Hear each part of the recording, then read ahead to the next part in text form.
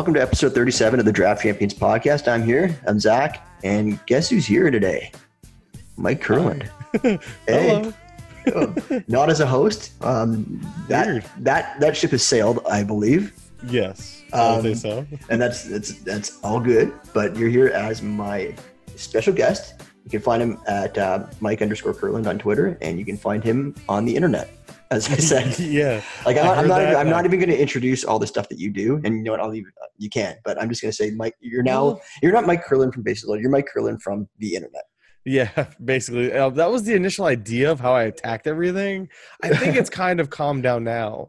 I took pride in a sense of doing as much as I did initially, and I realized it's just too much. I couldn't handle everything.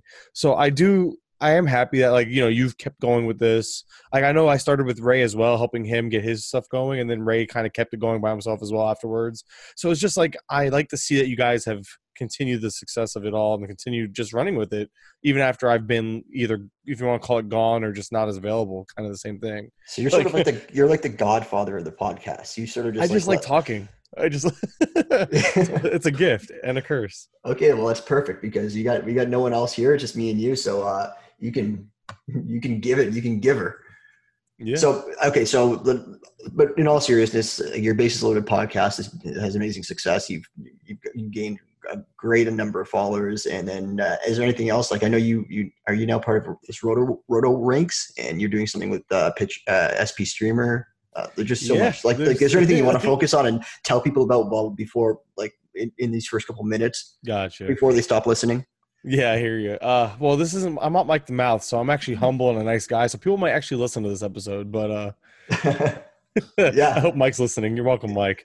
You're like the antagonist to we might get more than 10 views or listens because it's not Mike the Mouth. Yeah, it's a different Mike, a better Mike. Yeah. But let's see. There's the Bases Loaded is obviously it's like kind of my baby, my first ever introduction to the fantasy world, the fantasy baseball industry, so to speak. And that's been my focus, and still doing that. That's Bases Loaded podcast on iTunes, Stitcher, all that stuff. It's all available there. I just started Beer Bourbon Baseball with Simeone, aka SP Streamer, who's actually in this draft we're going to talk about today. And I also helped with his draft kit a little bit, so you can support that. It's literally only $1. So I mean, talk about cheap labor there. I mean, it's for anyone in Canada, that's a loonie. I don't know that. No, you don't know what a loonie is? No, it's like the $1 coin. So we don't have $1 bills anymore. Those were eliminated in the 80s. And cool. We don't have $2. We had a $1 bill and a $2 bill. They're now called a loonie and a toonie.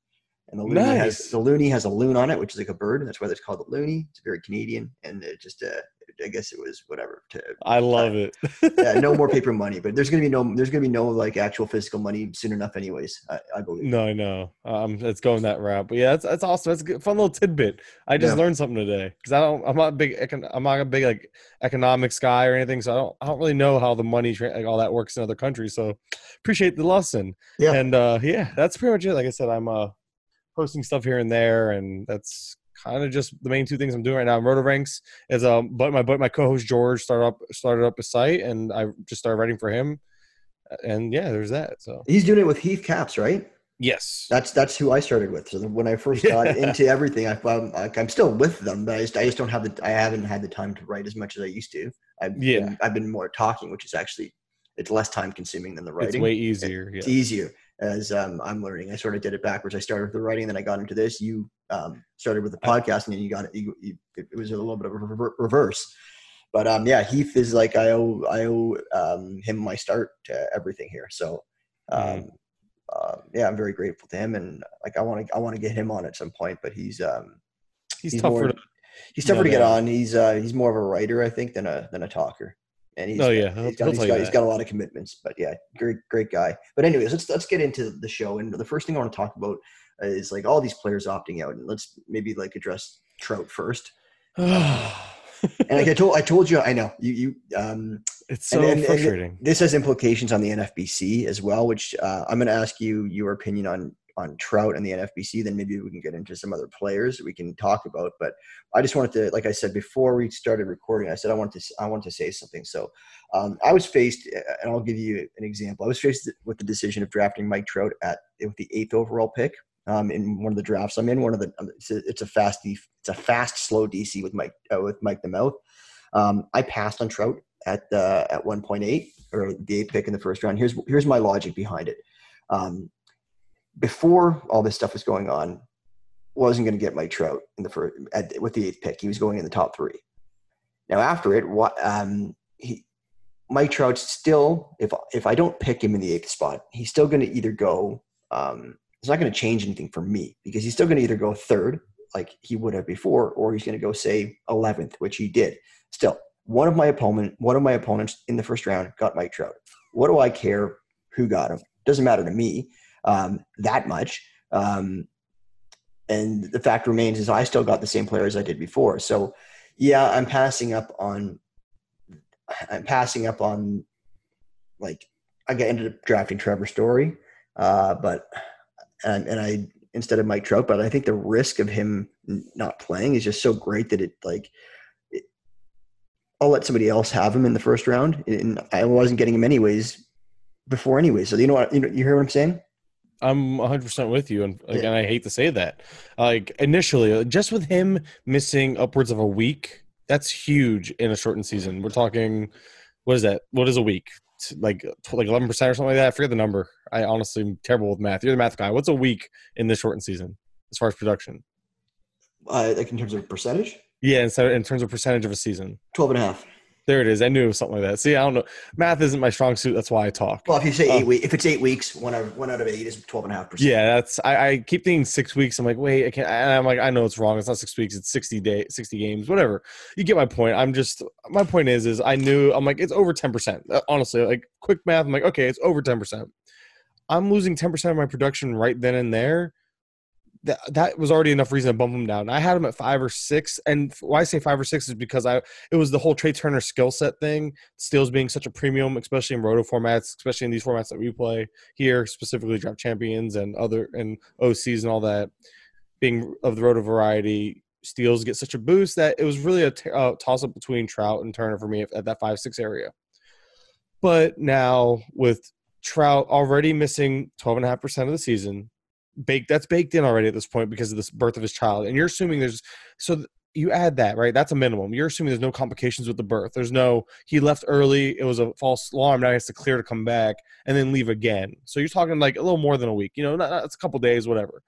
And you're kind of adding all that in. That doesn't even include the fact that he might sit out. Now you're adding that wrinkle into it, which was always, I guess, a potential, but not really. It was never really said out loud because he, like you mentioned it, you texted me, right? He was one of those win and wear guys.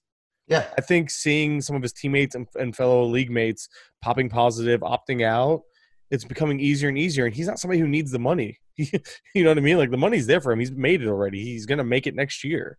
Yeah. And he's going to make it for the next 10 years. He's not really – I don't think money's a huge concern to him. A lot of it's the wife, though, because, you're obviously, you know how it is. You say to your friend you're going to do something. You're like, yeah, it shouldn't be a problem. No worries. We're going to go and play some golf. And then you get home and your wife's like, whoa. This Wait podcast, yes. Yeah, this is exactly this podcast. We were supposed to do this 2 hours ago.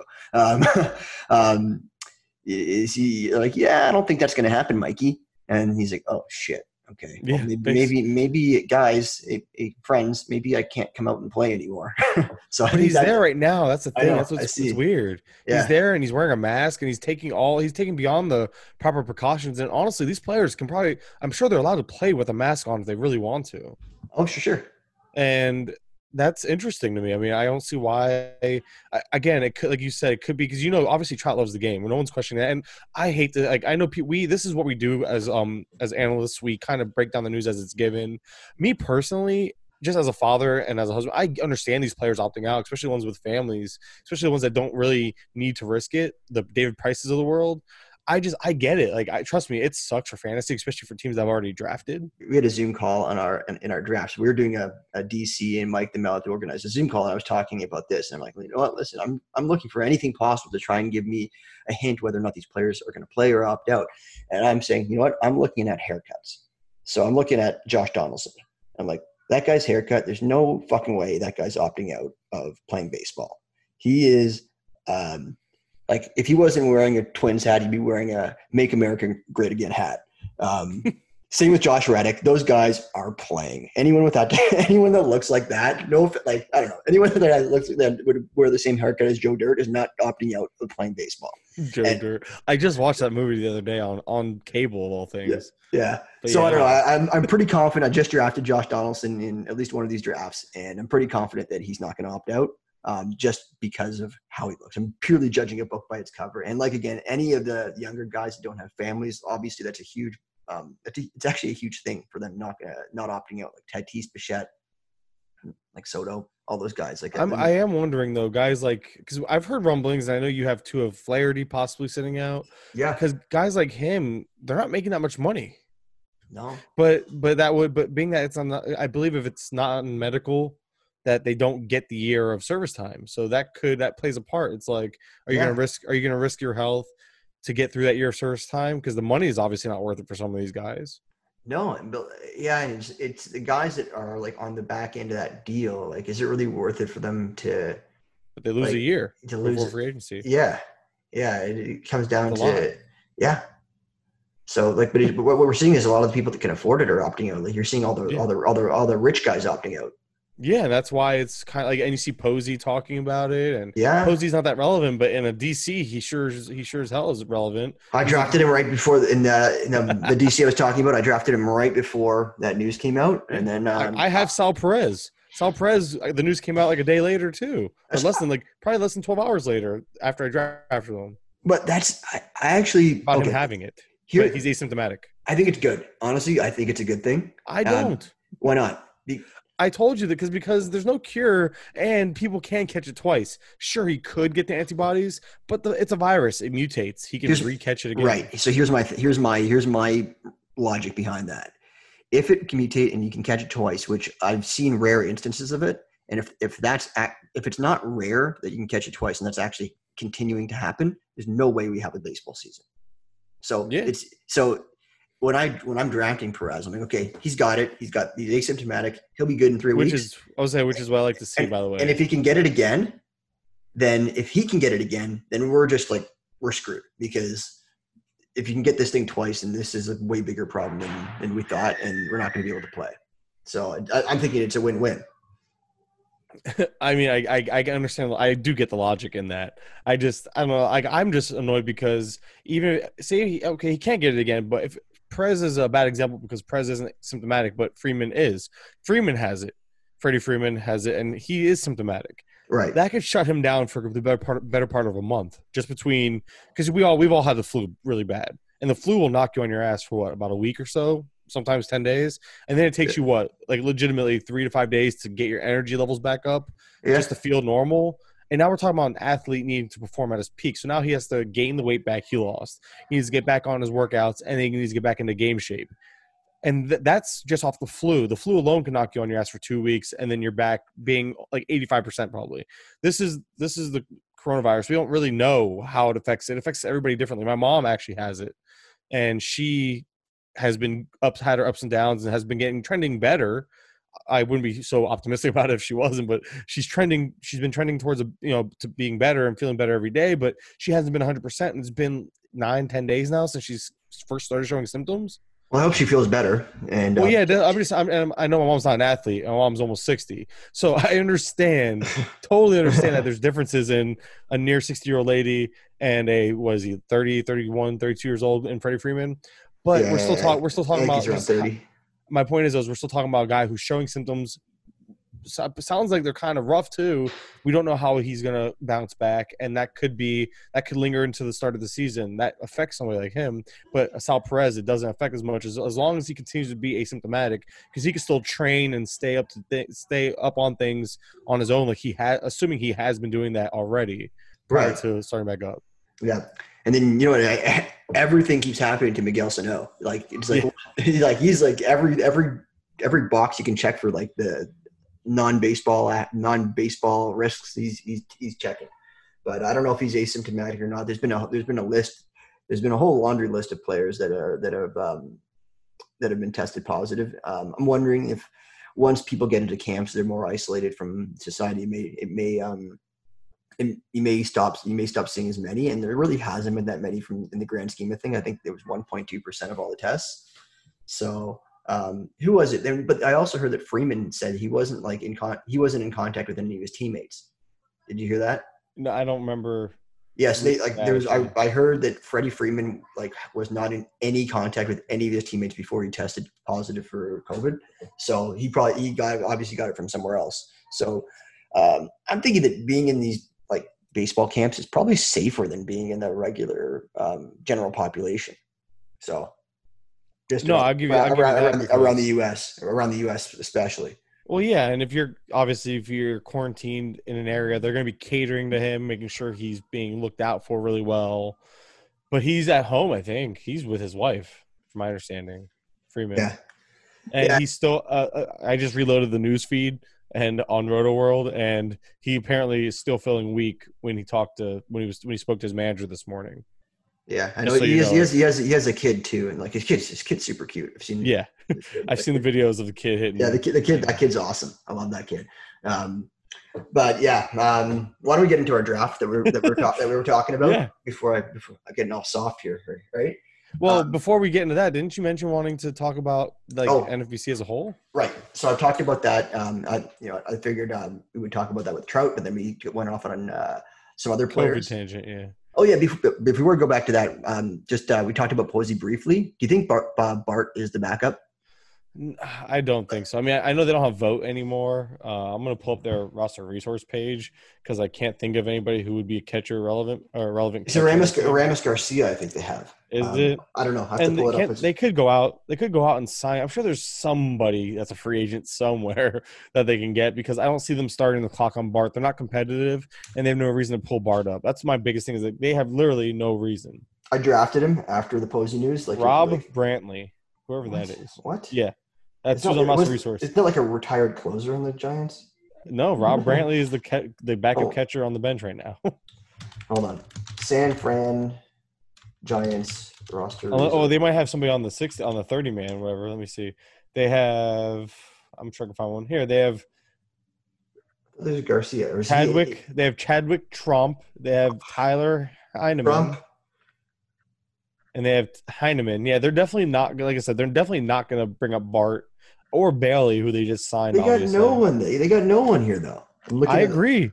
They have nobody, but they're also not in their competitive window. Why would they start the clock on them? I agree with that. Unless it applies to all minor leaguers. Remember that there's this like magical 1 week, basically 1 week without minor leaguers. They get to bring them up without losing a year on them. I don't even see where's Bart on roster resource. Is he he's on the 30-man taxi. If you scroll down, yeah, he's the third catcher down. I'm looking at it. Player pool. It's called player pool on roster resource in a blue thing.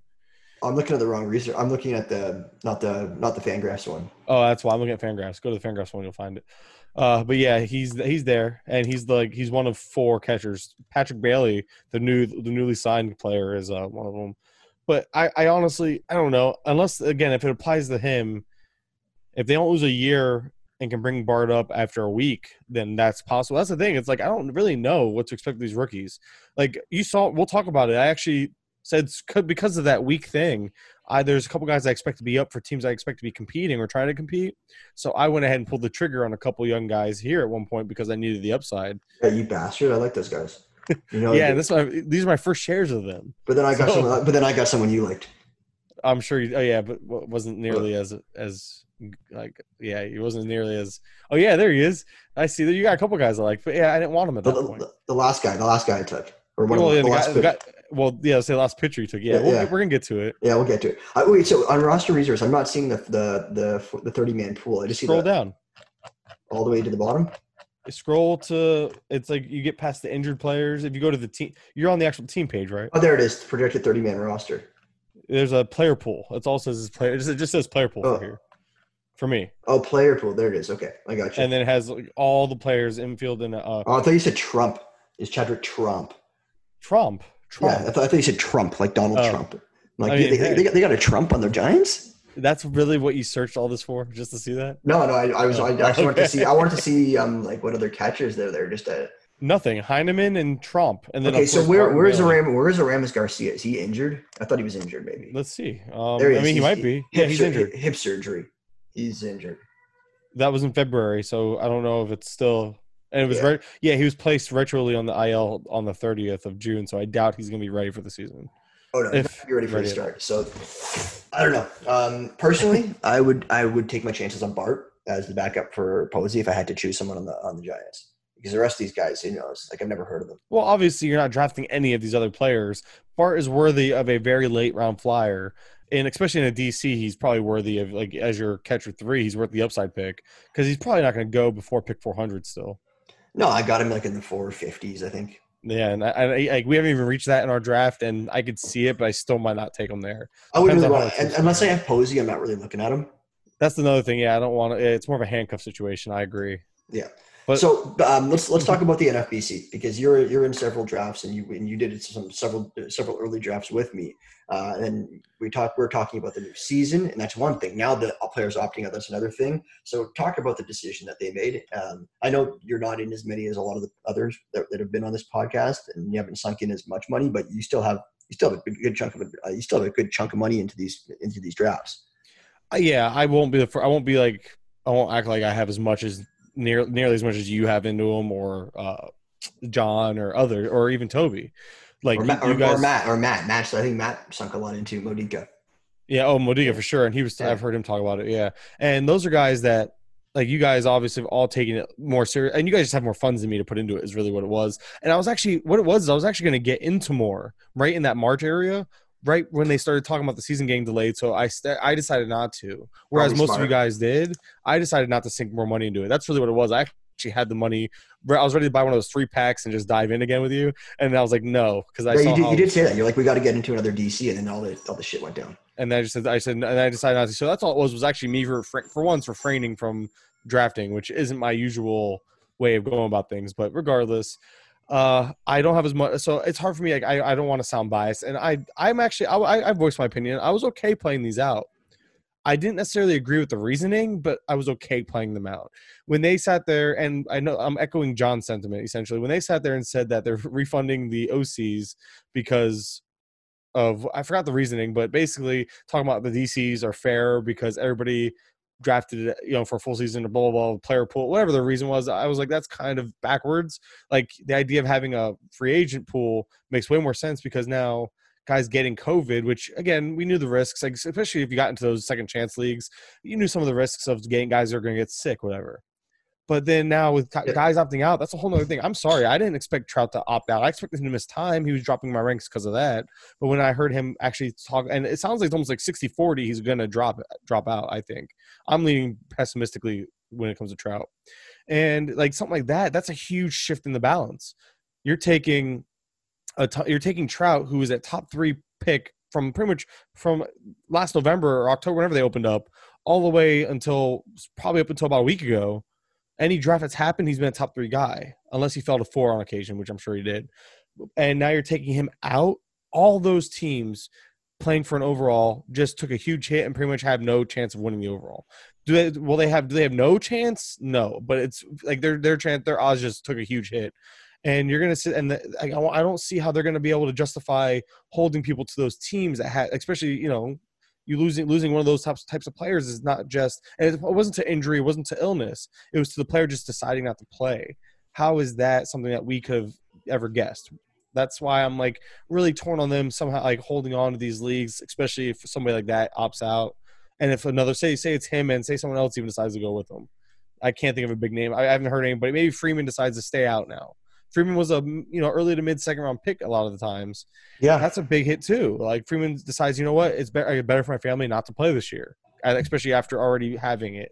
Maybe he feels like I don't want to further my risk and getting it again, or putting my family through this again. You just don't know. And these are big name guys. You can't just ignore this. It's a huge shift in balance, and that might give a boost to a team that wasn't necessarily going to win the overall prior to facing a team, gaining the extra points from facing this team that just couldn't compete in this league with Trout, which again, that's kind of balanced across all the leagues. So maybe that doesn't play into it. It's just, I don't know. Mike Trout kind of shifts the balance and shifts the thinking of if we should be playing these early leagues out, in my opinion. Oh, for sure. So I think there's really two answers. One is an answer to all the drafts that would happen way back, but then all the drafts that are happening now, like before people opting out, but like after the season started, and even the ones that are like your second chance draft champions, the ones that were going on in May when you knew things were going to get fucked up. I still believe all those new drafts, like starting at least April, they should play out no matter who opts out and stuff like that, because you're entering a war zone essentially. It's like it's gonna be messed up. Like I came into it knowing players could just refuse to play like from months ago. So I was drafting. I know there's a chance that like my first round pick, like I've taken a lot of Acuna as number one. Like I knew there's that percentage chance that he could opt out. I mean, I personally have not been drafting, to be honest. I know you've been drafting this whole time. Yeah, I have. I just couldn't, and I still like, and I was like, oh, cool, I'm back into drafting. I'm gonna get in a few more of these leagues. I'm gonna have some fun. And now with all this consistent news of people coming down with COVID or possibly opting out, I'm waiting again. I understand going back to your strategy that there is strategy to this. I mean, obviously a lot of it's guessing game, Haircuts. but now that we have the names of who's like testing positive and who's not, you kind of have a sense of who's going to play, and now it's a matter of avoiding people who are going to opt out, which can be random. Like no one saw David Price doing this. You know what I mean? This is the same guy who paid minor leaguers out of his own pocket. I know. And now he's not making any money this year. Like crazy. That's just a case of somebody being way overpaid and having way too much money. I guess so. Either way, though, it's impressive. Good kudos to him. But man, I honestly think David Price just feels guilty because of how bad he is and how bad he's played and how much money he's getting paid. He's like, I don't deserve this money. How do I give it back? So he's like, okay, I can give $1,000 to all these minor leaguers. At least, I'm sure that's what it is. Sure. He's like, I can give this money to the minor leaguers. He's like, okay, what else can I do? He's like, I'm getting paid. What's his contract? Like $30 million. He's getting impressive money. Getting 40% of that, 40% of 30 million, roughly $12 million. He's like, oh my God, I'm getting paid $12 million. That's way too much. He's like, I don't know what to do. I've already given my money away to the minor leaguers. He's like, I guess just like I'll give it all away. I won't play. I mean, I guess, although these guys already got 50% of their contracts, didn't they? They did get paid already. That was a part of this whole pro rating. I'm not exactly sure how it works. I know they got paid like through May, but that might be like they might end up only like getting the 40% of like, let's say they do like, let's say 60 games is 40% of the season. And they got paid through May, which is also like 2 out of 6, which is like 33% of the season. So they only got like 7% of their salary left to pay out. I don't know exactly how it works. Yeah, I don't either. I just know my point is all these guys already have some form of money from this season though. So guys like him are making more than your average player. The higher end of the salaries probably can afford to opt out. So that's a whole other thing. And then obviously you got to figure in there's a lack of news. There's a lot of strategy, but I don't know. Like that's why I'm kind of leaning back and going to draft a little later. I know it's kind of the chicken shit way of going about it, but I honestly, as somebody like right now, I'm trying to write news and notes and figure out who's doing what and where. There's so much going on. It's so chaotic that I'm just avoiding drafts right now because I don't want to. And another thing is like this draft we're in, I feel bad for Chris Towers who took Trout at 3. I feel terrible for him. Yeah, if Trout doesn't play, then yeah. And that's the thing. I shouldn't feel guilty when I play fantasy sports. And I know it's not my fault because I'm not taking Trout. But I still like, especially, but again, Trout might play. We can't say he's not playing. But if he doesn't play, I don't know. I feel almost guilty. But at the same time, whoever got Trout in these leagues is reaping the benefits. So you have to understand. It's almost like fantasy football where you see Dalvin Cook and this whole and Zeke and all these guys over the last couple of years kind of holding out for contracts. Melvin Gordon. You got to take your risk. It's a risk reward thing now. But you don't see this in baseball. So it's unprecedented, and we're not used to dealing with this. I think it's fine because you know what? I don't feel bad for Towers anymore. I just looked at his team. Yeah, I'm looking at it right now. It's actually pretty solid. No, I don't feel bad because I think he's purposely drafting players that aren't going to play. Oh, yeah, he grabbed Listella, too, at the bottom there. He drafted Giancarlo Stanton in round 5. Well, Stanton's healthy. Stop it. Oh, come on. He's healthy. What does that mean right now? He's fine. I'm a Stanton guy, though. I almost took Stanton right there. And then you got lucky. Holy crap! He took Nola too on accident. Like the round before that, and he got Buster Posey too. Did he really? Oh, he Yeah, did down here, yeah. And yeah. Listella, who I've heard Who's, something about Listella not playing or something. oh, did you? I haven't heard anything about that. Something I don't know. I don't know where I heard that. Maybe it was like somebody just tongue in cheek type of comment, but yeah, it's funny. His team's kind of hurting right He's now. taking all the Angels. He's got Yeah, Rendon, Trout, Estella. nice. Anyway, all right. Well, we just broke down his team. I like Yeah, his team though, but yeah. yeah. Anyway, Well, I don't know. That's my opinion. if Trout plays, yeah. So why don't we go? Well, I'm curious to your opinion because you asked me mine. Have you given yours ever since we talked about the opt out thing, or if you have already, we can skip it. I wasn't sure. What's that? Your opinion on how NFBC should handle? Oh, you actually did. I lied. You mentioned the anything since April should stick, and you. Oh Can yeah, I absolutely believe anything since like middle of March that started drafting, no matter what kind of league it was, I think that should stick because I think you got to be living under a rock to not realize that this season could be messed up. I think you've just plain missed something, and you're still drafting. So it's basically it's your fault if you're upset and you drafted after March like 12th. But before that, I wanted to play them all out, to be honest, because yeah. I've said my opinion. I think it's a lot of there's any number of things that could go on, COVID or non-COVID, and you just got to sort of roll with it. This is not 100% skill. This game. No, but the opt outs and stuff like that kind of throws a wrench into things that we never had to deal with. That's where I get it. The people that are making those points aren't wrong. Like those points are correct, but I'm saying like I prefer to keep on playing. I think there's more reasons in my head to keep playing than not keep playing. And yeah, I've talked about it before, but yeah, that's where I stand. I got you. Hey, you have your opinions. They can be wrong, but you have them. I'm kidding.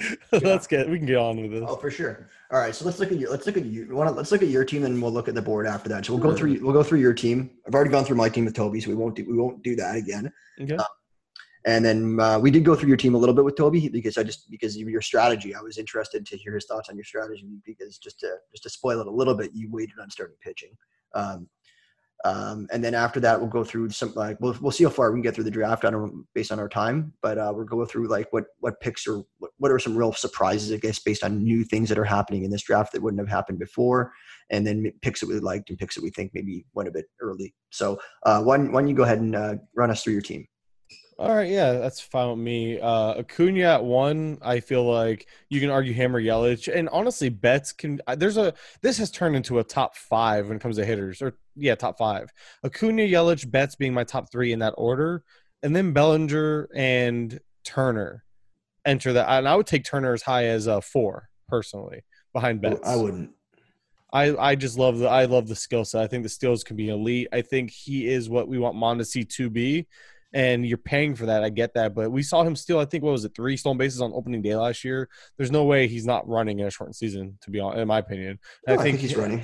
I think him alone, being that he's a non-zero in every other category, is a huge benefit to your team. And if you say you took Turner if I took him first overall and then built the rest of the team I did around him, that would have made a lot of sense too. But I took Acuna because I think Acuna offers just a little less speed potential, but a lot more power, and the counting stats will come as well. So obviously Acuna at 1 for me was a no-brainer at this point.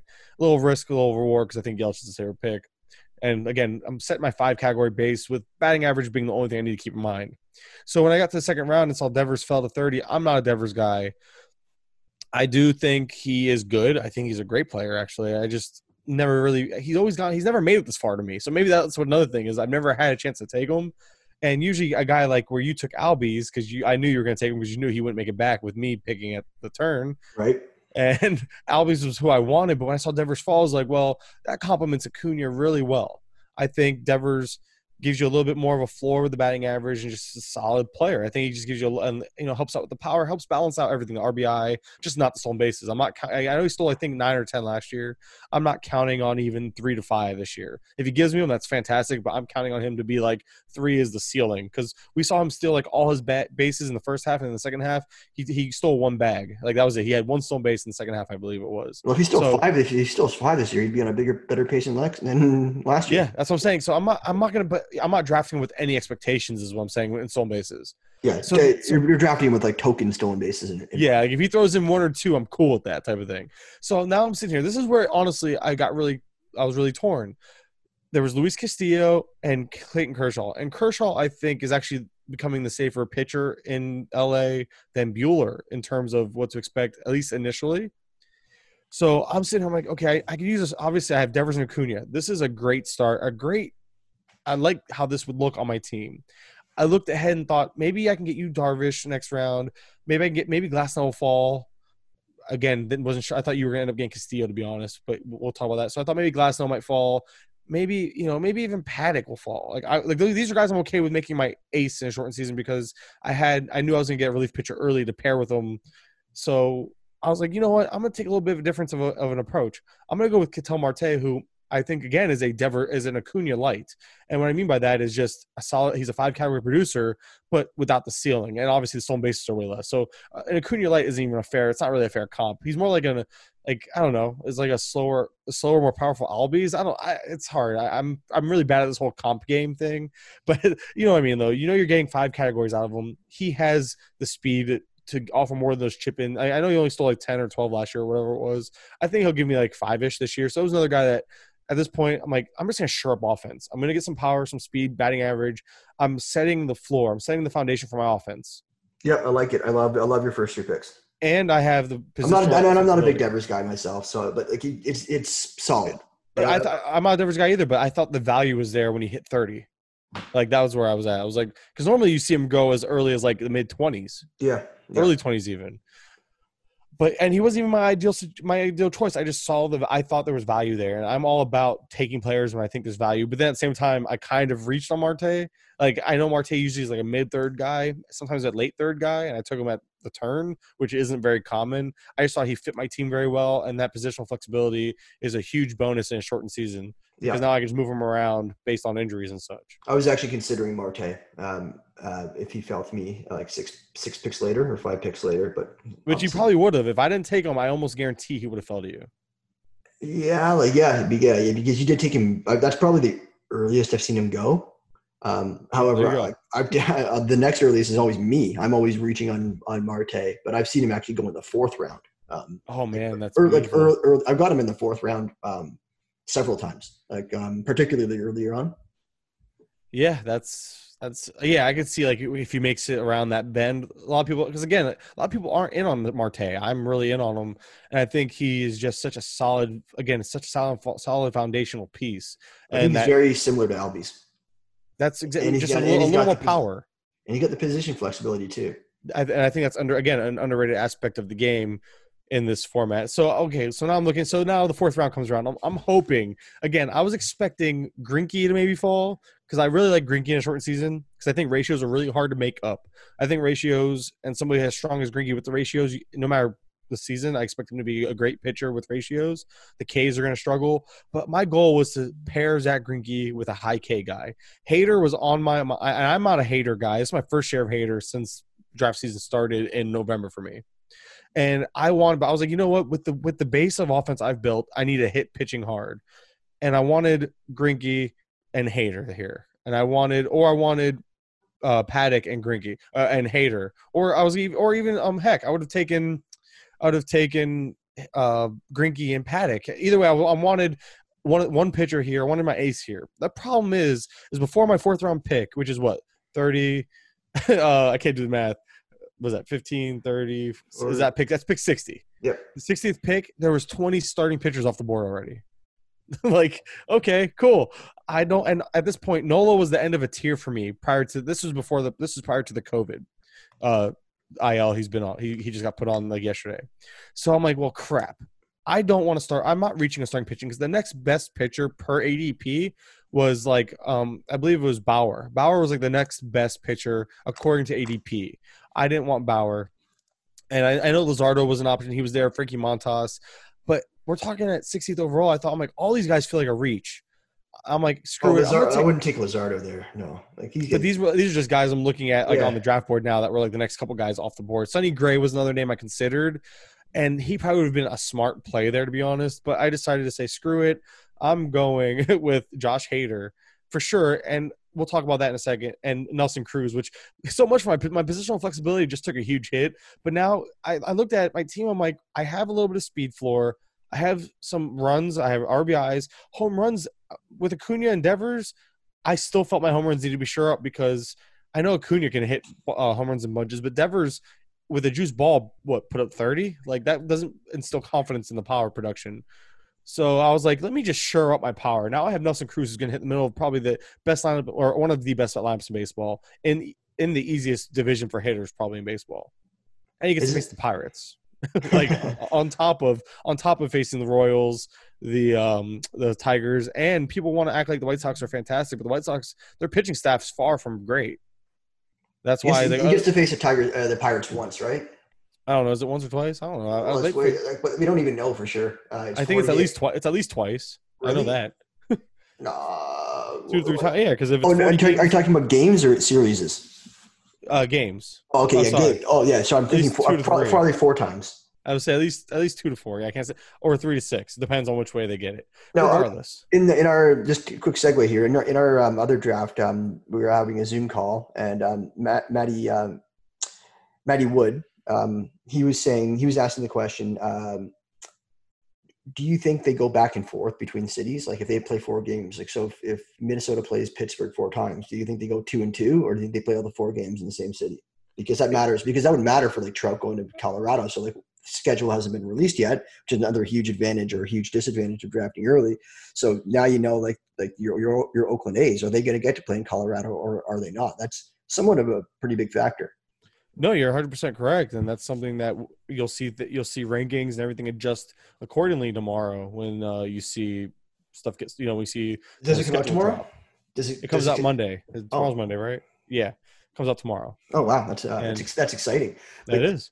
So what I said to him is I doubt like they don't even like interleague play. You don't even go back and forth between cities. So like I know the Blue Jays they'll play they'll play the Phillies in Toronto, but they don't go and play Phillies in Philadelphia necessarily. Like it's not even. So like if they're not even worried about evening it out in normal circumstances, there's no way they're going to make the travel back and forth to do the 2-2 home and home for like the interleague play. So I think you are going to see an unbalanced schedule in terms of like say like Mike Trout may or may not go to Colorado even though he's facing the Rockies. Yeah, that's gonna be interesting. Sorry to interrupt. No, it's a good point. It's something honestly I'm not gonna lie and act like I thought about that. I didn't factor that. At least I didn't. I mean, not only did I not think about it, but I definitely didn't factor it into my draft decisions. You can't yet because you don't know. But it's definitely a food for thought. And now it's gonna bother me for the rest of the day until we get schedules tomorrow. But Josh Hader, he was a hot topic on drafts because I posted it on Twitter and I was getting feedback. And a lot of people hate the pick. A lot of people love the pick, and there's no in between. And I wasn't a huge fan. I'm not a huge fan of grabbing a closer this early, but Hader's the exception because I think I'm going to get high-end Ks, high-end ratios with wins and steals. Steals and saves. I expect him to get more saves than maybe I thought initially. The more I think about it, the more it makes sense that he'll get more saves than he does wins. I thought maybe he'd get 5 and 5, kind of split the difference and have a really solid, just overall 5 category pitching potential.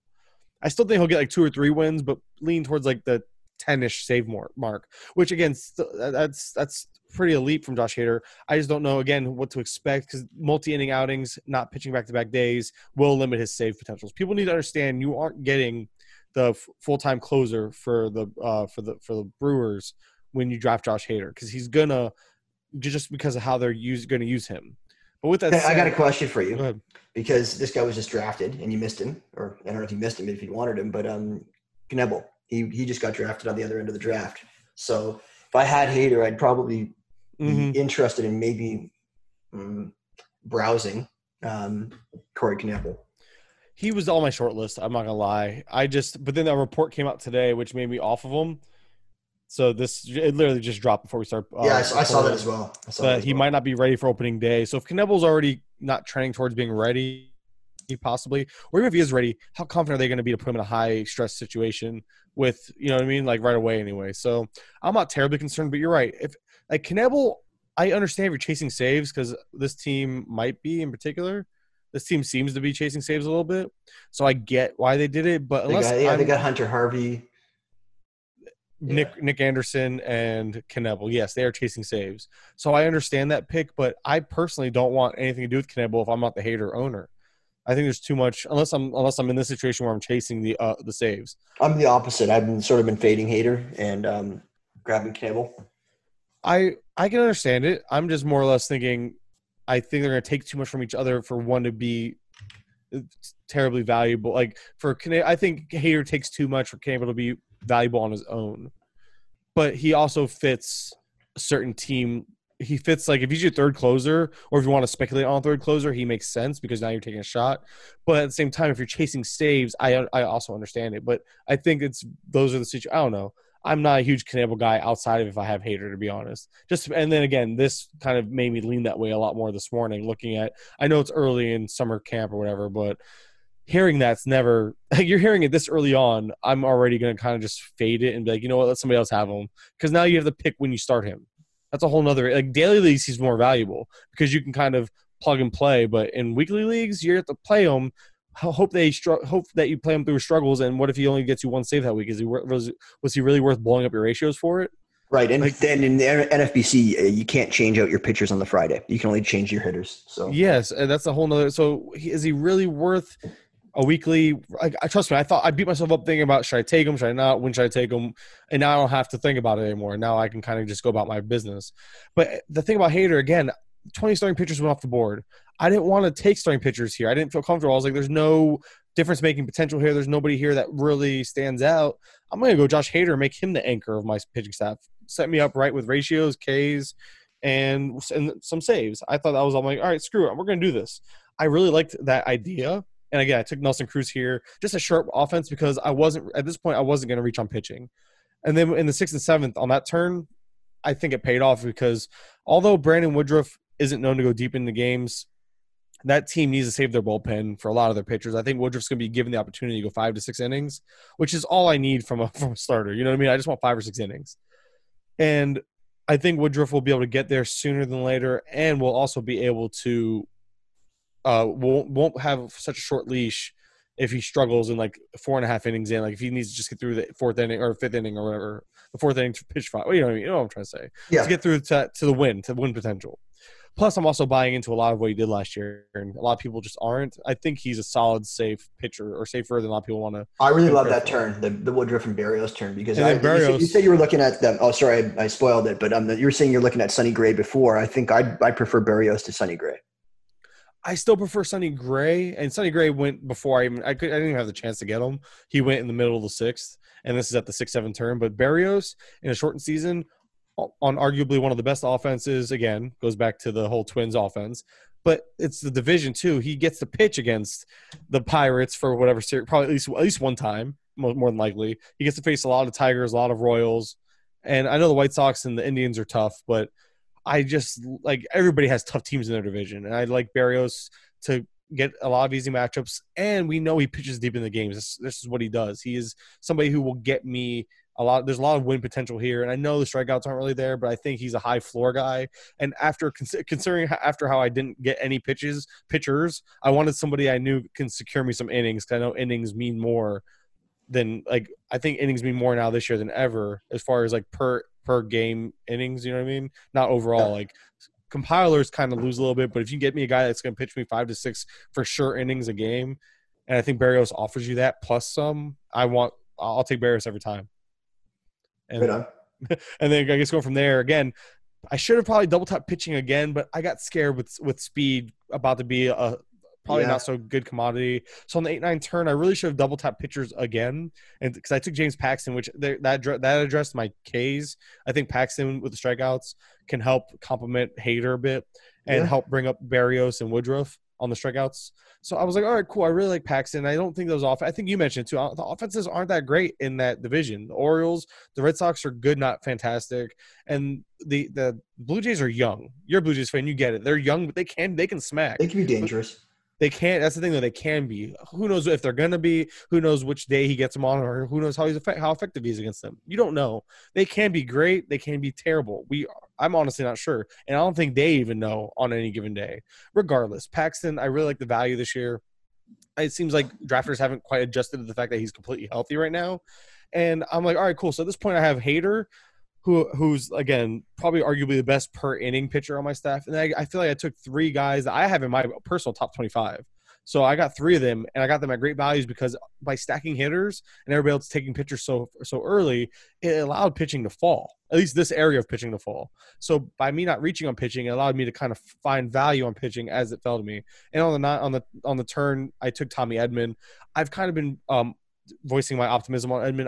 The only downside is I think he's going to hit in the bottom half of the lineup, which again, at bats are also something we want in a shortened season. Yeah, John talked about that. I don't know if you listened to that. Yeah, I did. I heard John mentioning that, and that's my only thing. Like, I know I took him over Biggio, who actually went right after him, but that's because I think Edman has a skill set that caters to my offense better. I think he offers the same amount of steals, if not more.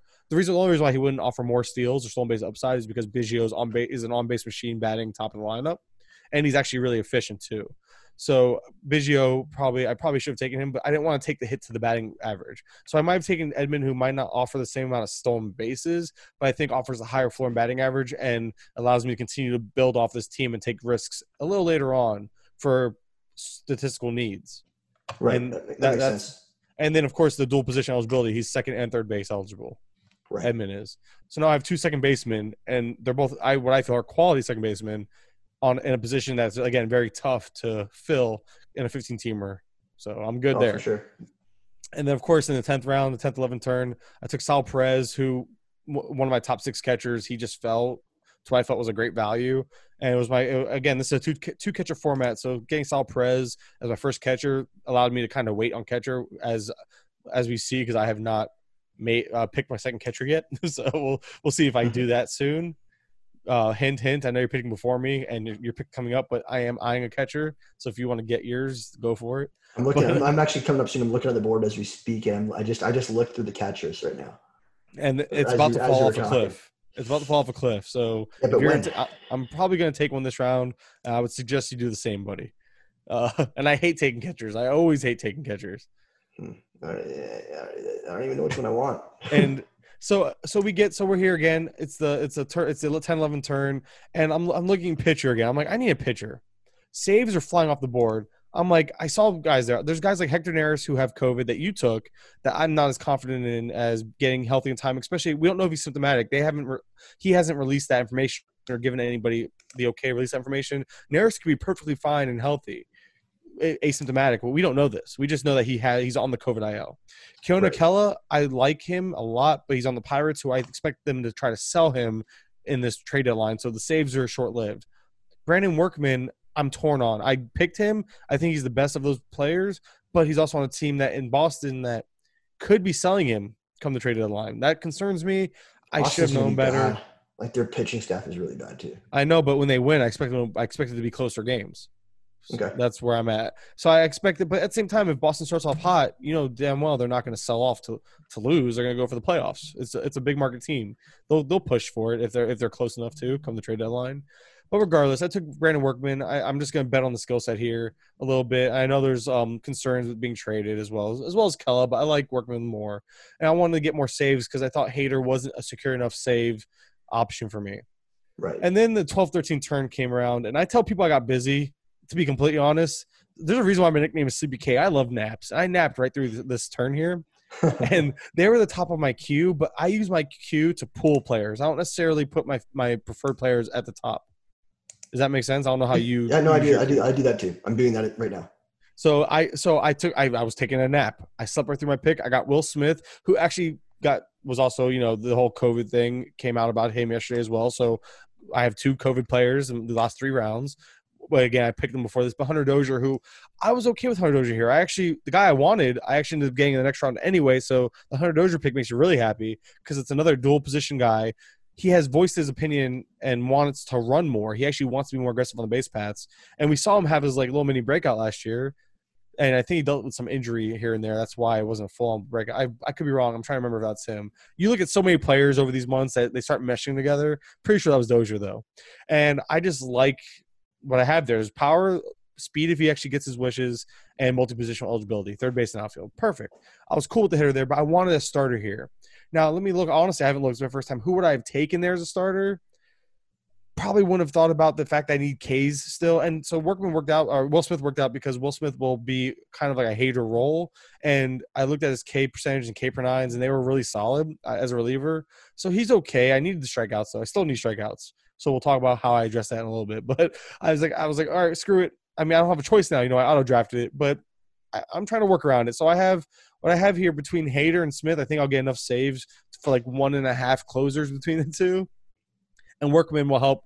So between the three, between Workman, Smith, and Hader, I think I have 2 closers, is what I'm saying. At least 2 closers worth of saves. I will not win the save category, but I'll probably finish like 5th to 7th, which is fine because that's my weak category anyway. It's like one of my that hurting your other starting pitchers or ratios. I'm trying to say starting pitcher and ratio. Like your starting pitcher stats because you're going to use 3 roster spots on 2 saves people.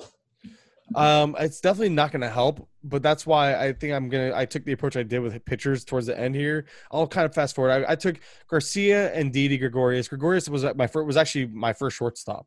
And we talk about shortstop being kind of a position of depth, but the problem is it's so good that you see people scoop up 2 shortstops as their middle infielder and as their shortstop. So shortstop thins out relatively quickly. So I have 1 shortstop and it's Didi, which I'm okay with because I'll take the pop at this point anyway. But it just goes to show you that shortstop, although it's deep, it gets pulled. It thins out quick because everyone uses it and needs them. Yep. And Avisel Garcia was the guy I wanted in the 13th round. I got in the 14th. I think with the DH, he plays every day in Milwaukee, and we're talking about a power speed combo with a good batting average. So another guy that's just going to get me a little of everything.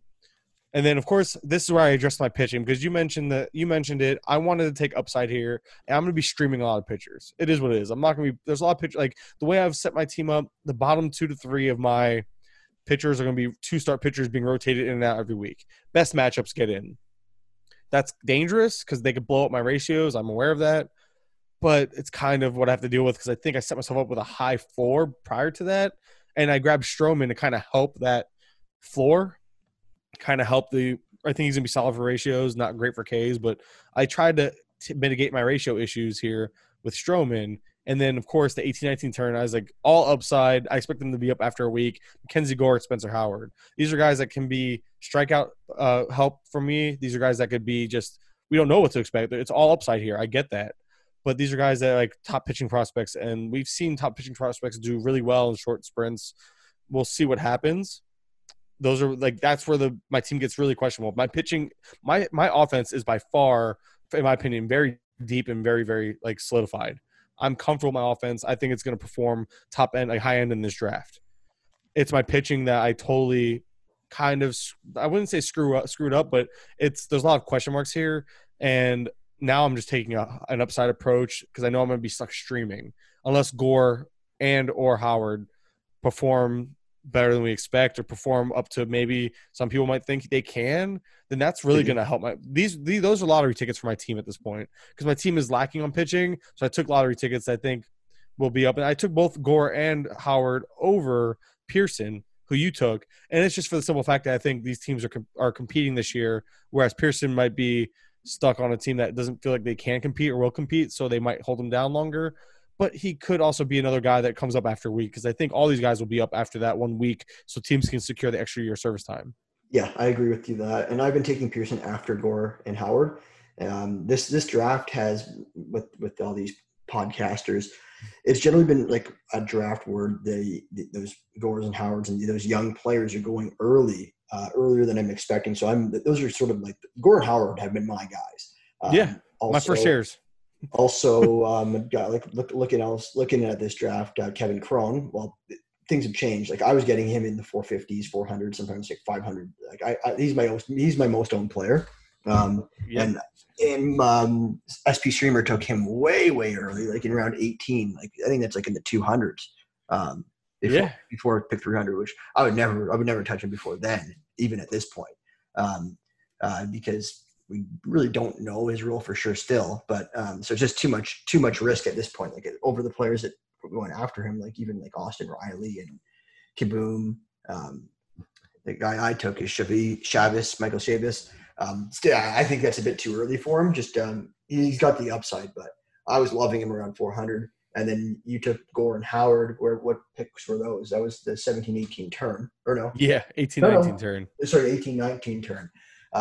What pick would that have been? That's That's generally. I was looking at Gore instead of when I took Michael Chavis in round 18, but I didn't have a first baseman, and I saw that like.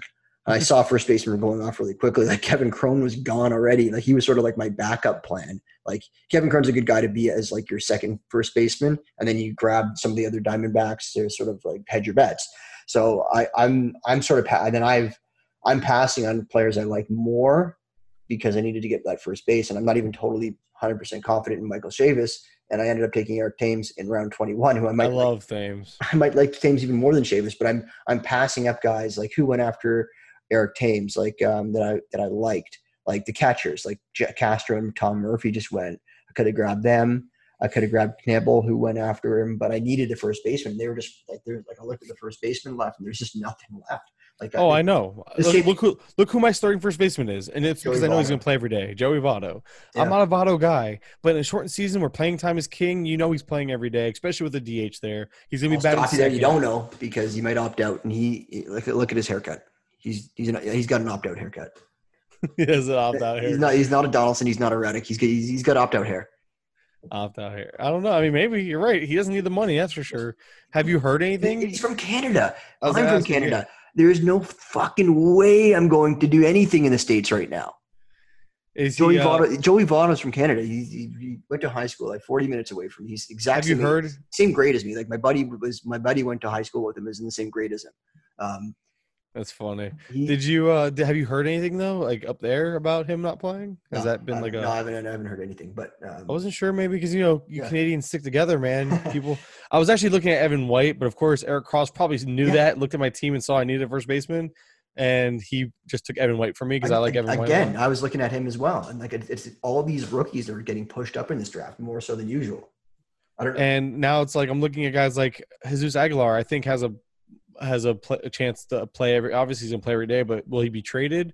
I don't know how to go about like getting some depth at first base. Depth at first base is gonna be tough because we're getting into an area where like Miguel Cabrera actually has value in this damn draft for somebody like me who has Joey Votto as their only first baseman right now. But Pujols, I got stuck. The same thing was sort of happening to me in my other draft. I ended up taking Albert Pujols as my second first baseman because I started off with Luke Voigt.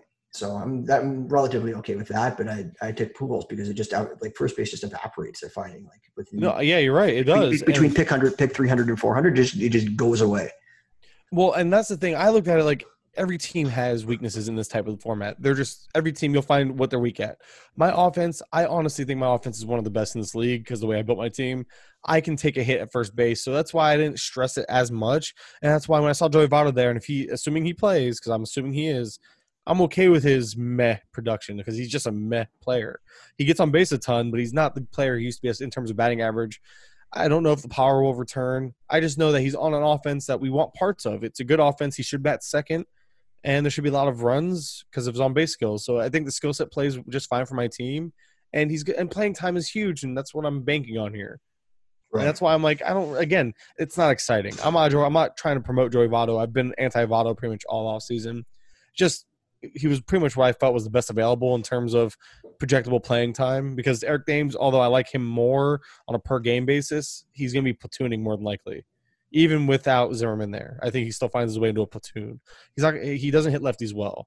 He hits the strong side of platoon, so I'm okay with that.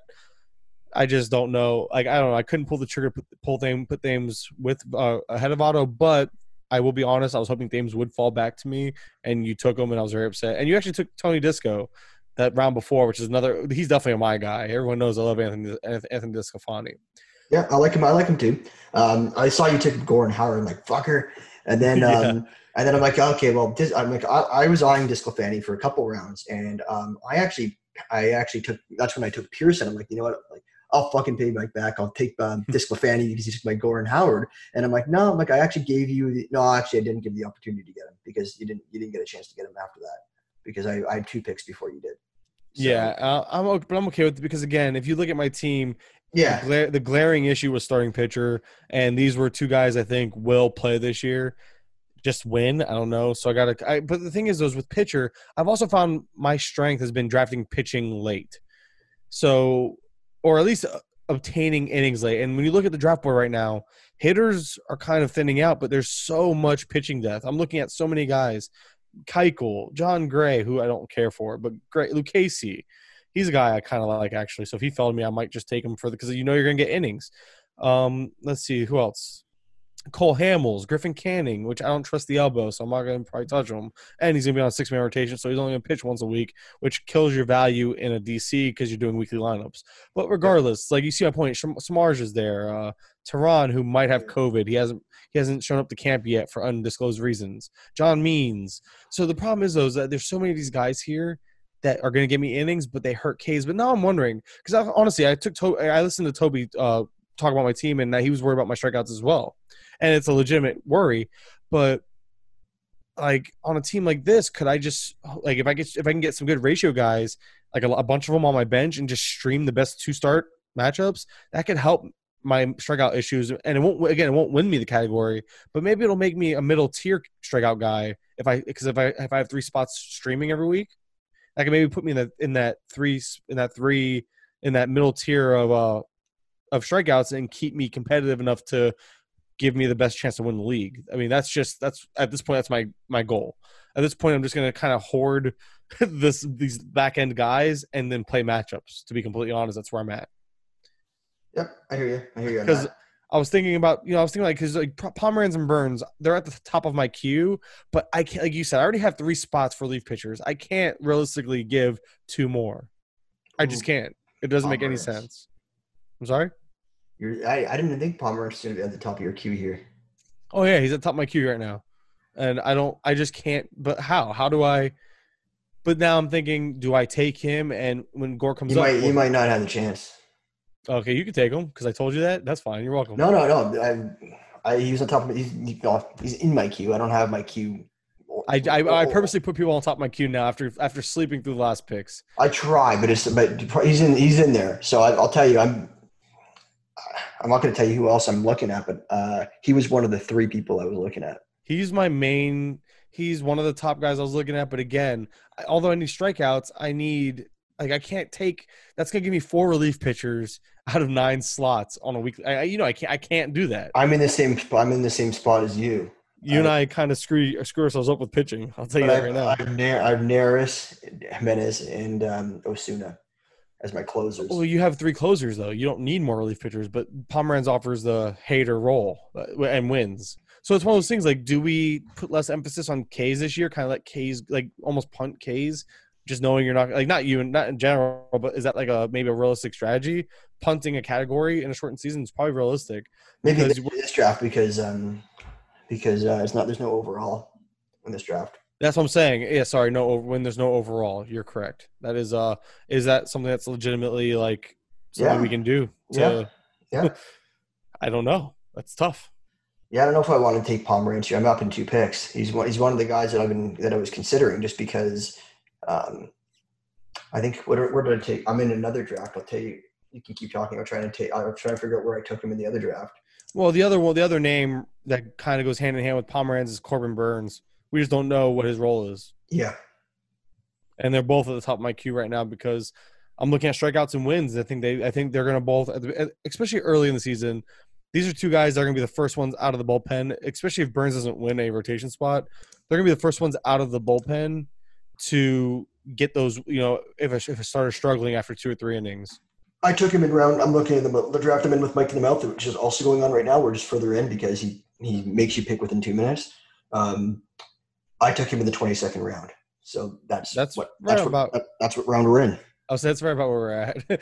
and then there's guys like, I don't know, I'm just trying to – it's tough because it's a balancing act. I don't really know what to do here, to be completely honest. I'm kind of just torn. I don't think I can take him here, actually. The way your team is built? Yeah. But it would be nice to have with Lamet because in case Lamet doesn't go 5, then – That's how I look at it with Gore. He's a nice kind of compliment to Gore, I would think. Yeah, too. I know. He is. But Lamet, but also San Diego said they're not going to limit their pitching. They're one of the teams that said they're not going to limit their pitching. I think what's his name? Lesson Dave. Dave has a lot. He has that chart, and I think he's the one that came out with that chart that has the pitching I don't know if he did that or Was someone that else. Will? Was it him or Will? I know. I I mean, think Will. maybe it was. I don't know. I saw he was putting out a lot of stuff on closers and pitching, but and Excel sheets. Maybe I don't want to say who did it, but I saw somebody had like what the team's like perspectives on how they're going to handle the starters. It might not have been Dave, um, but yeah, it's going to be interesting. Like he's going to pitch how many innings does he? How many innings does Pomeranz go when he goes? Like 2, 3, 2 to maybe. 3. And he So pitches how many days? probably 2 a week. So that's like 5 to 7. That's a starter right there. Yeah, maybe, That's how I look at Hader. but maybe, yeah, but okay. Well, also when we were in the draft or in the Zoom, and I'll give Matty Wood, Matthew Davis, another shout out. He was talking about. I hope it was him who was saying this. I'm pretty sure it was him about Hader. He's saying he's like I love Hader this year because they said they're not going to pitch him on back-to-back days, but that means he's going to pitch like always back-to-back. Like he's always going to pitch every other day because they're just going to use him and use him and use him because I think he's on a contract here too. So if he goes every other day, that's like say 3 days a week, that's 6 innings a week with his elite ratios and the Ks. Like maybe wins and maybe saves, like one or the other like that. He's like, that's more valuable than a lot of the top end starting pitchers. Yeah. And that's all that's, and I've been off of Hader and he kind of convinced me to get back to like, I'm honestly not going to be drafting Hader because he's just going too early for my taste, but he made a really good point. Hader just fit my team dynamic at the time. Honestly, that's how I looked at Hader. I wasn't thinking that far into it, to be honest. What do you mean if your team dynamic? You had no pitching, so that's why. Well, it's you had zero pitchers. And I wanted what dynamic. You had I wanted. The reason why I say team dynamic is because I wanted somebody that stood out as a pitcher that wasn't a reach, and I think Hader was the first relief pitcher off the board. You're getting saves, even if it's not every save opportunity. It's probably going to be a majority of them. So you're getting saves with what we all think or pretty much assume is going to be elite ratios and Ks. That's a difference making. That's difference making at a position that nobody else has touched yet, and it gives me. And that's where I was like, well, let me at least get that. Because I skipped on starting pitching to that point. And now it's like, again, we're looking at what's available, and there's a whole bunch of Jags here that all kind of fit the same build that I'm just like, well, why not just like, screw it, take these guys. And now my offense being as strong as it is, the more I look at it, do I really need a second catcher right now? If I get a second catcher who even plays 3 times a week, that might be good enough for this team, to be honest. I'm not grabbing a catcher in this round. I'll tell you I can't. I'm not, because I'd be okay with you taking a catcher because there's a couple of them that I like very similarly, and if you'll just make my decision easier. That's where I'm at too. And there's even guys where, again, if I get a guy who plays the other, like Tyler Flowers, nothing fantastic about him, but he's going to play half the time probably behind the plate. I don't see, especially, and if Freeman misses time, does d'Arnaud play some first base, allowing Flowers to play catcher? But we also have seen reports of Austin Riley playing first base, which makes a lot of sense. And obviously they have Duvall as well. So Adam Duvall is a guy to maybe look at late for power as well, because he should be getting some playing time, and he was crushing it, I believe. I worried with him was he has diabetes, so he was off my board for a while, but now it looks like he's going to play, so I was wrong on that.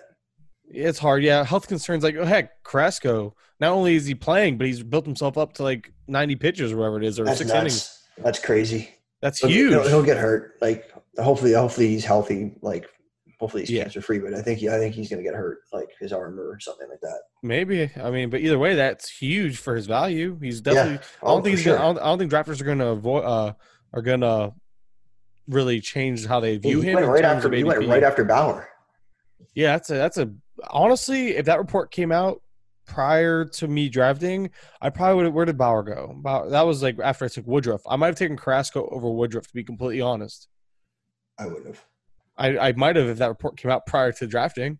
I'm not saying that's what I'm going to do because I just like Brandon Woodruff a lot, but I know Carrasco pitches deeper in the games, has the track record, and I always forget his name. The manager over there, though, always Francona? Francona pitches his pitchers into the ground, dude.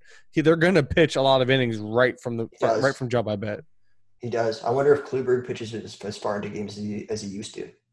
That I don't know. Texas, I don't think I've read anything about how Texas is handling their pitchers. I think that chart said that they're going to be. Yeah, I don't want to say anything. Another thing I noticed in this draft before we get into something else is I missed my team. I'm looking at my team. I'm like, okay, I like Pomeranz here. He's one of the top guys in my queue as well.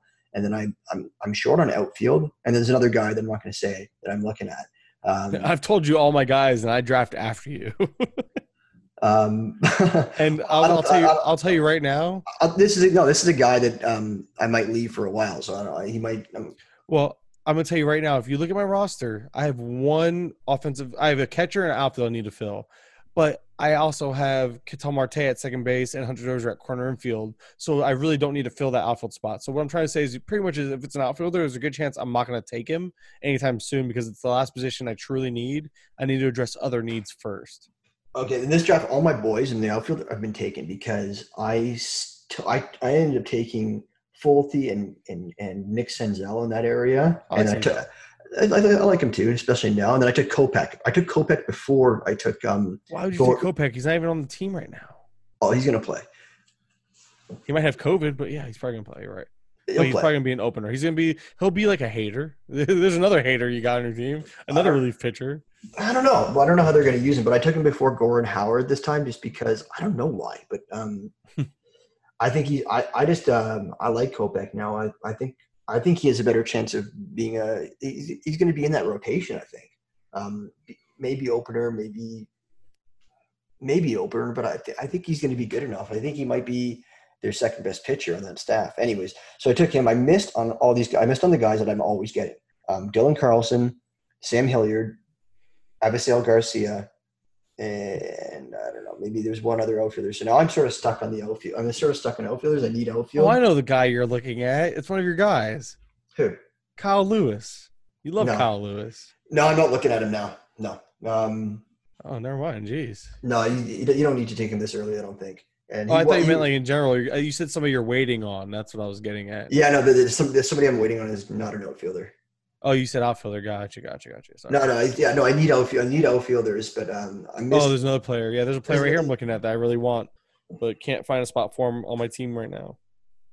Interesting. Well, it's up to you if you want to say anything because I'm not gonna be giving you any more information. Let me just at least text me when you take them so I know who it was. Yeah, I will.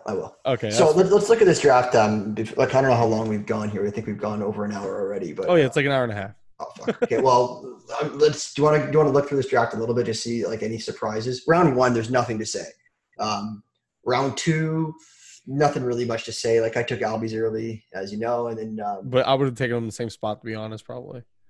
You know what? It was irrelevant what you were going to do at the turn there because he wouldn't have lasted to me at 3.6. No, I agree. I'm saying if I was somebody else would have taken him. Like he wasn't. I'm okay where you took him though. That's what I'm saying. Is like where you took him was probably where. Like if I was in your shoes, I probably would have taken him there too. To be completely honest. Over Freeman because that was before the COVID thing with Freeman. Because I did take him over Freeman. Yes, I would have taken him over Freeman because Freeman's skill set lacks steals, and I think stolen bases are that much more of a commodity. You see the picture that Bubba tweeted about, or was it Bubba that tweeted about the picture of Albies?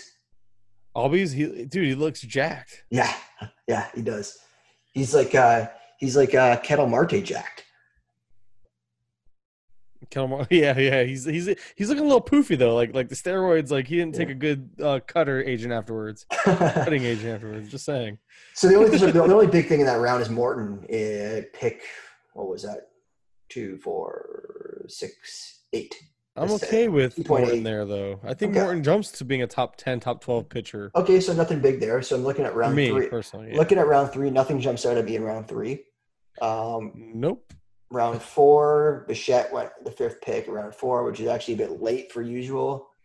Blackman, he in my other draft. I'm just comparing the other draft. Blackman went way after pick round 4. Well, he went into like almost round 6. I think he lasted into round 6. Blackman. That's overreacting to the COVID news. I think he'll be back in time. I agree. He does not have an opt-out haircut. He's not going to opt out, and he's got COVID already. He doesn't have an opt-out haircut. I love that. Who else is there? Judge. Yeah, that's too early, I think. I'm just wondering because Cross auto drafted that one, and he was the top of the. So I'm wondering if Judge that must have been an auto draft. I don't think you would. Because then he got Springer too, and Springer was another guy. These both were when I chose my guys. These were both the guys at the top of the actual overall queue. Yeah. So I don't know if he set a queue and wanted these guys or got them, but he got them. Yeah. Springer falling to the 5th is actually probably the best I've seen. He usually goes in the 4th. Yeah.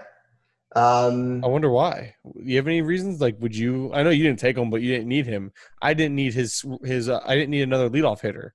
I didn't So take. Who did I take? I needed a pitcher because I took last on the fourth. So yeah, I mean, I, I was actually torn. I was thinking about taking Springer over Nelson Cruz, but Springer's skill set as far as being a leadoff guy, I already had Acuna. I expect Marte to hit second, so that's why I was like, I don't need another guy hitting top of the order. So I wanted a cleanup or number three hitter. So that's where Cruz came in over Springer. But Springer in a vacuum, I like more usually because he does offer the chip in speed. I just don't know. I'm surprised he lasted this long. I mean, Victor Robles, it shows you how speed got pushed up. Robles to Toby in the fourth. That's pretty much that's a reach, I would say, for the most part. But that's speed being speed. yeah. I'm just looking, and I think pitching as a whole, again, 20 out of 60 pitchers, 20 out of 60 picks were pitchers. That's 1/3 of the draft at this point. Sorry, 21 if you include Hader as a pitcher, obviously. So I meant starting pitchers were just 21. So 21 pitchers were taken in the first 60 picks. Wow. That's Is that a lot for compared to the usual? that feels like a lot, right? I mean, Yeah, I it remember does. because I remember being on but on 3-4 turn, yeah, on 3-4 turn, like going back, like say I picked 15th on the 3-4 turn, I was usually taking Castillo and Corbin for like back at the beginning of draft season, and those would be like the 13th and 14th or 15th and 16th pitchers off the board at best. And I don't know, maybe I mean maybe this is typical. I don't know. I feel like this wasn't typical. I feel like on the turn here on the 4-5 turn, I need to go look at some old drafts because obviously pitchers. It looks like pitchers got pushed up because after that 4-5 turn, there was what one starting pitcher taken in the fifth round, and then two starters or three in the sixth. I don't know. Maybe this is normal. Maybe I'm just not used to picking in the front half of the draft. I feel like I don't know. I feel like pitching got pushed up a lot because my offense. I don't know. I'm looking at teams. I don't. What else? What else stands out? I'm looking. There's nothing like Nothing really, crazy. nothing crazy here. The Lizardo pick. We talked about that. I think Just our lack of belief in the innings. yeah, it's a bit early for that. I think. Got nothing, man. I'm in round. My eyes are going through round 7 right now. Sano at the end of round 7. He's still going early despite all the risks. See, I don't think I would take him there. So, well, look at that team though. I'm surprised. That's John's team, right? Yeah, it's John's. I'm looking at his team and having Tatis, having Soler. He didn't need Sano there, and then he doubled up with Franmil Reyes. Dude, Sano was such an unnecessary risk right there. And for somebody like him, for John to do that, he just didn't want me to have him. No, but he knows I wouldn't have. He knows I wasn't taking him because I had Bryant and Donaldson. Like, how could I have taken Sano there? Well, yeah, and looking at his team, Soler, Sano, Reyes, I think we know who won the power category. Jeez. And now you're looking at the rest of his team. He has Luke Voit too. Dude, John, what did you do? Oh, because he was not passing Luke Voit, though. Like, that's true. That's his boy. But you just look at his team. It's like I'm looking at his team. Like, okay, pitchers. He did get Verlander early, and Paddock and Montas. That's a nice little trio. Oh, he took Grisham. All these outfielders are going way earlier than I. And this is a tough draft. This is like one of the toughest draft I'm in. Trent Grisham. I actually really like his team. Base department. Dude, I like his team, but there's just so much. Tatis. Wong, he's got Wong as for stolen bases, and he has Tatis up top. You assume he gets some. Hira is going to get some. Hira's, if I don't trust him to get many, but yeah, he should. Akiyama should get a few. He might struggle in stolen bases, but it looks like the rest of his team is really solid. There's no overall though. Yeah, you're right. That's what I'm saying. But power, it's batting average. He tried hedging it a little bit, but there's no hiding Sano, Reyes, and possibly Soler's batting average. You know what I mean? Like he doesn't have enough floor there to where if the enough floor there with the other players that if the floor falls from the Sano Reyes types, his batting average could sink him. And then you put in the fact that he'll probably be in the bottom half of the stolen bases. It's gonna be close. But hey, I mean, like I said, he almost took the opposite. Like I have issues. All it takes is some of these relief pitchers, the ratios to get blown up for me to be screwed in ratios. But I'm definitely gonna be hurting strikeouts. Strikeouts are by far my biggest issue. I like all of his players. Like maybe the team build doesn't bode well. I think there's maybe there's risk for stolen bases and average in the category department, but like all the players, like including the pitcher, like I'm going through his team, like Tatis, Verlander, Hira, Paddock, Montas, Soler, Sano, Reyes.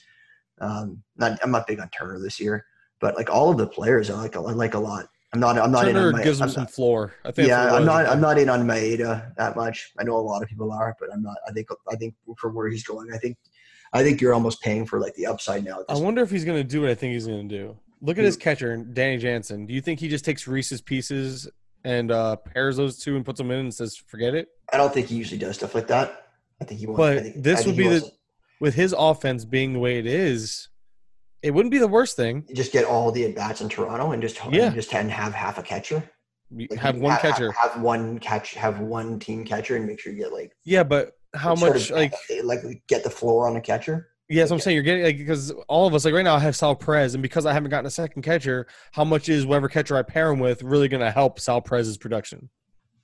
Yeah, and he might actually drag down what one like that's what I'm saying. Like this whole one catcher thing in a two catcher league, assuming depending on how you build your team, how much production does he really need from his second catcher at this point? With a team with the offense he's built, he can kind of just take Reese's Pieces and make it. I think it would work for his specific team build. Yeah. It's interesting. I mean, I'm not saying I would do it. I haven't seen him take that approach, so I'd bet against it. Oh, I'm not even suggesting he should. It'd be I would like to see it, to be honest, because honestly, on that, like again, with all the volatility on his team and the high ceiling it has, a few extra stats from a second catcher might not be something he really wants or needs. Like he might just instead because no one wants Reese's. No one wants Reese McGuire. Nobody wants him, but he might because it makes the most sense for his team. I don't mind Reese. Anyway. I'm looking at his team because he is a guy that was done that did. Oh, there's Austin Romine just went.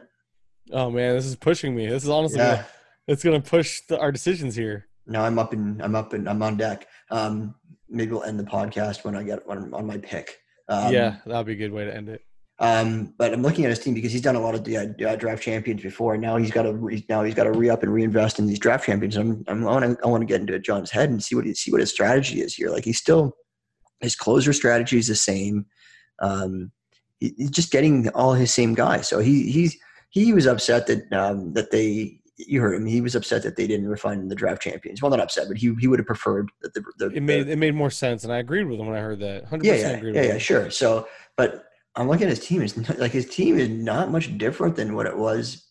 I didn't see all of his team, but it seems like a very similar team. Like he's got his guys. He's got Justice Sheffield. He's got Austin Voth.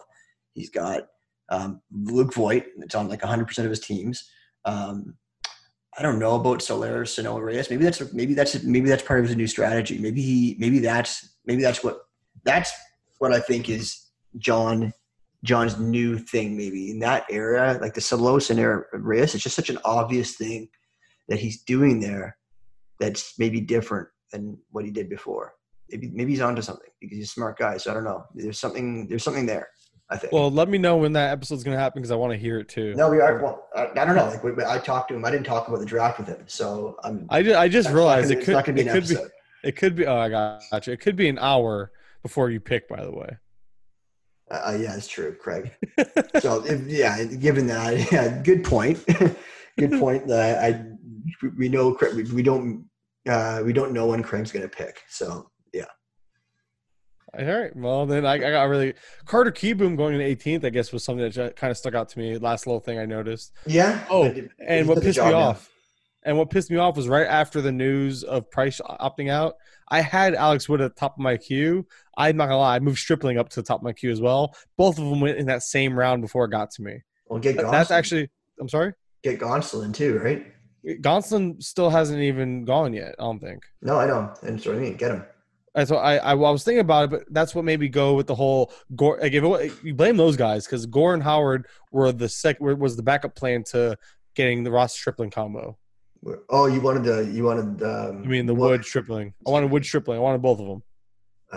So Butler took him, and then Toby took Wood, and then that left me with Strom. I mean, I'm not going to argue with Gore and Howard after that, but I had no choice. Right. I'm looking at what else stuck out at me here. And Kieboom's gonna be batting 9th. Madrigal went in the 18th round. Really? To who? To Donkey Teeth. Oh, nice. And he took Robert. Like Donkey Teeth had a different pick this draft, but in the other draft he got Lee Robert as well. But he had to take him much earlier. He got him like 75, like almost the 80th pick 6, 7, 8, 9. Yeah, the 80th pick. It goes back to at bats. I just don't think. I don't think Luis Roberts. Yeah, I was talking to John. I think he loses a little bit on the shortened season. And then he also took. Look at his team, man. Like, let's look at this team.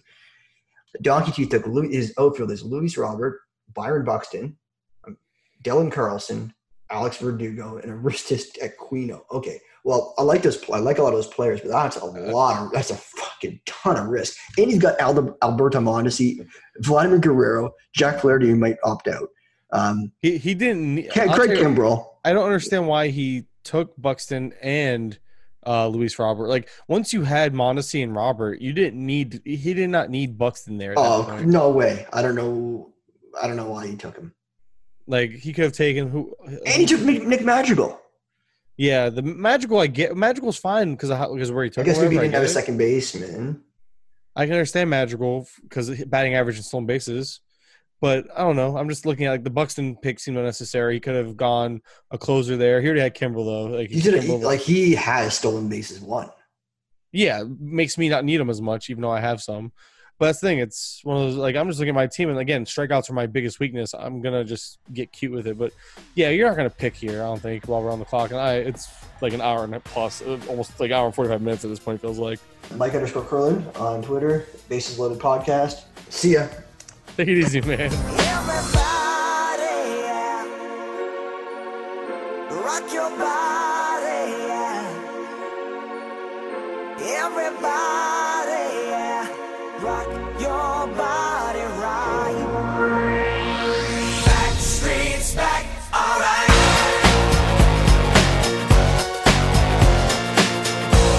Hey, now, oh my God, we're back again.